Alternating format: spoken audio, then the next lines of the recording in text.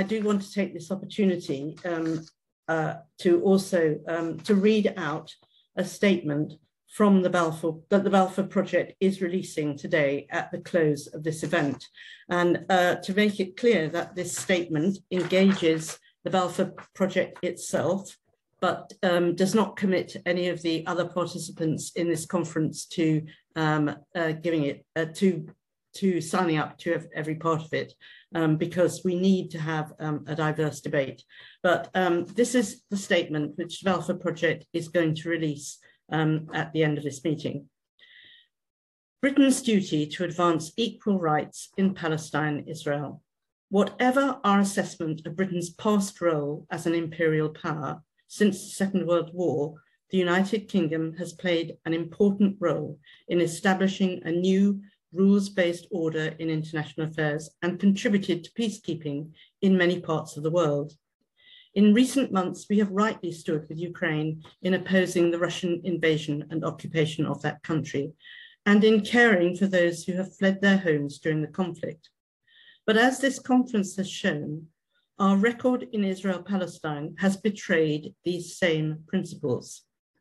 Even today, we sometimes say the right things, we fail to take action that would turn them into more than words. Britain stayed on in Palestine after the First World War for its own self-interested imperial purposes. In doing so, its watchword was hubris. It frustrated the legitimate aspirations of the people of Palestine, who Britain knew full well did not want British rule, but wanted to determine their own future. When Britain's mandate ended, it abandoned them to their fate, despite the sacred trust of civilization, the words of the mandate, by which Britain was obligated to secure their well-being and development and bring them to independence. The Nakba began while Britain was still fully responsible for Palestine and continued following Britain's abandonment of Palestine. It continues to this day. The Nakba is a tragedy that's proved to be an unresolved, destabilizing factor throughout the decades that have followed. We call on our government to own up to our responsibilities and to act accordingly. Britain has not joined over 130 member states of the United Nations in recognizing Palestine alongside Israel as a state covering the Palestinian territory which Israel occupied in 1967. It opposed the investigation at the ICC, as demanded by Palestine, of alleged war crimes and crimes against humanity. It has not spoken out when Israel declared 6 respected Palestinian human rights NGOs to be terrorist organizations. It won't call things by their name and state publicly that the blockade of Gaza is a collective punishment. It won't demand that Israel end its 55 years of occupation of the OPT forthwith. It won't pass legislation to declare Israeli settlements on occupied land to be illegal de facto annexation, or to outlaw all dealings with settlements in a manner consistent with our obligations under UN Security Council Resolution 2334.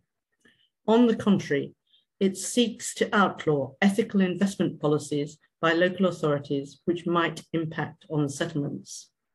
Why won't it ban from the UK all those who perpetrate or incite violence, including violent settlers and those who aid and abet them? And why won't it press the Palestinians to hold long overdue elections, including in East Jerusalem, and to create an independent judiciary?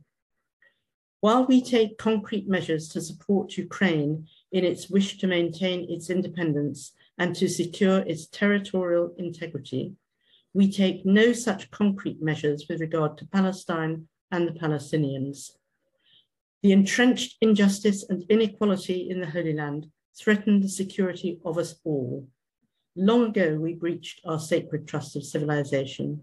Now is the time for us to do what we can to repair the damage we inflicted through our acts and omissions when we held the mandate over Palestine. We have a duty to advance equal rights. So that's the statement that the Balfour Project will be releasing at the end of this conference. And we are also carrying forward a number of other events to take our work forward, including, for example, a webinar in early June over the plight of the 1,000 Palestinians under threat of eviction from the villages of Mustafa Yatta. And on the 25th of June, a 3-hour workshop entitled Israel-Palestine in Secondary Schools, Having the Confidence to Teach It, as part of our work to support and encourage the teaching of Israel-Palestine in our secondary schools. Other projects that the Balfour Project has taken forward will be available on our website. And I'd like to finally thank those who helped to organize this conference, in particular, Deanna Safia, Martha Scott Cracknell, and John McHugo, for all the hard work they put into it, and which I hope they and we of all of us believe has paid off in a very successful conference. Thank you to all of you for participating in the conference, and to our speakers. The whole record of this meeting will be downloaded onto our website overnight. Thank you all very much indeed. Goodbye on behalf of the Balfour Project.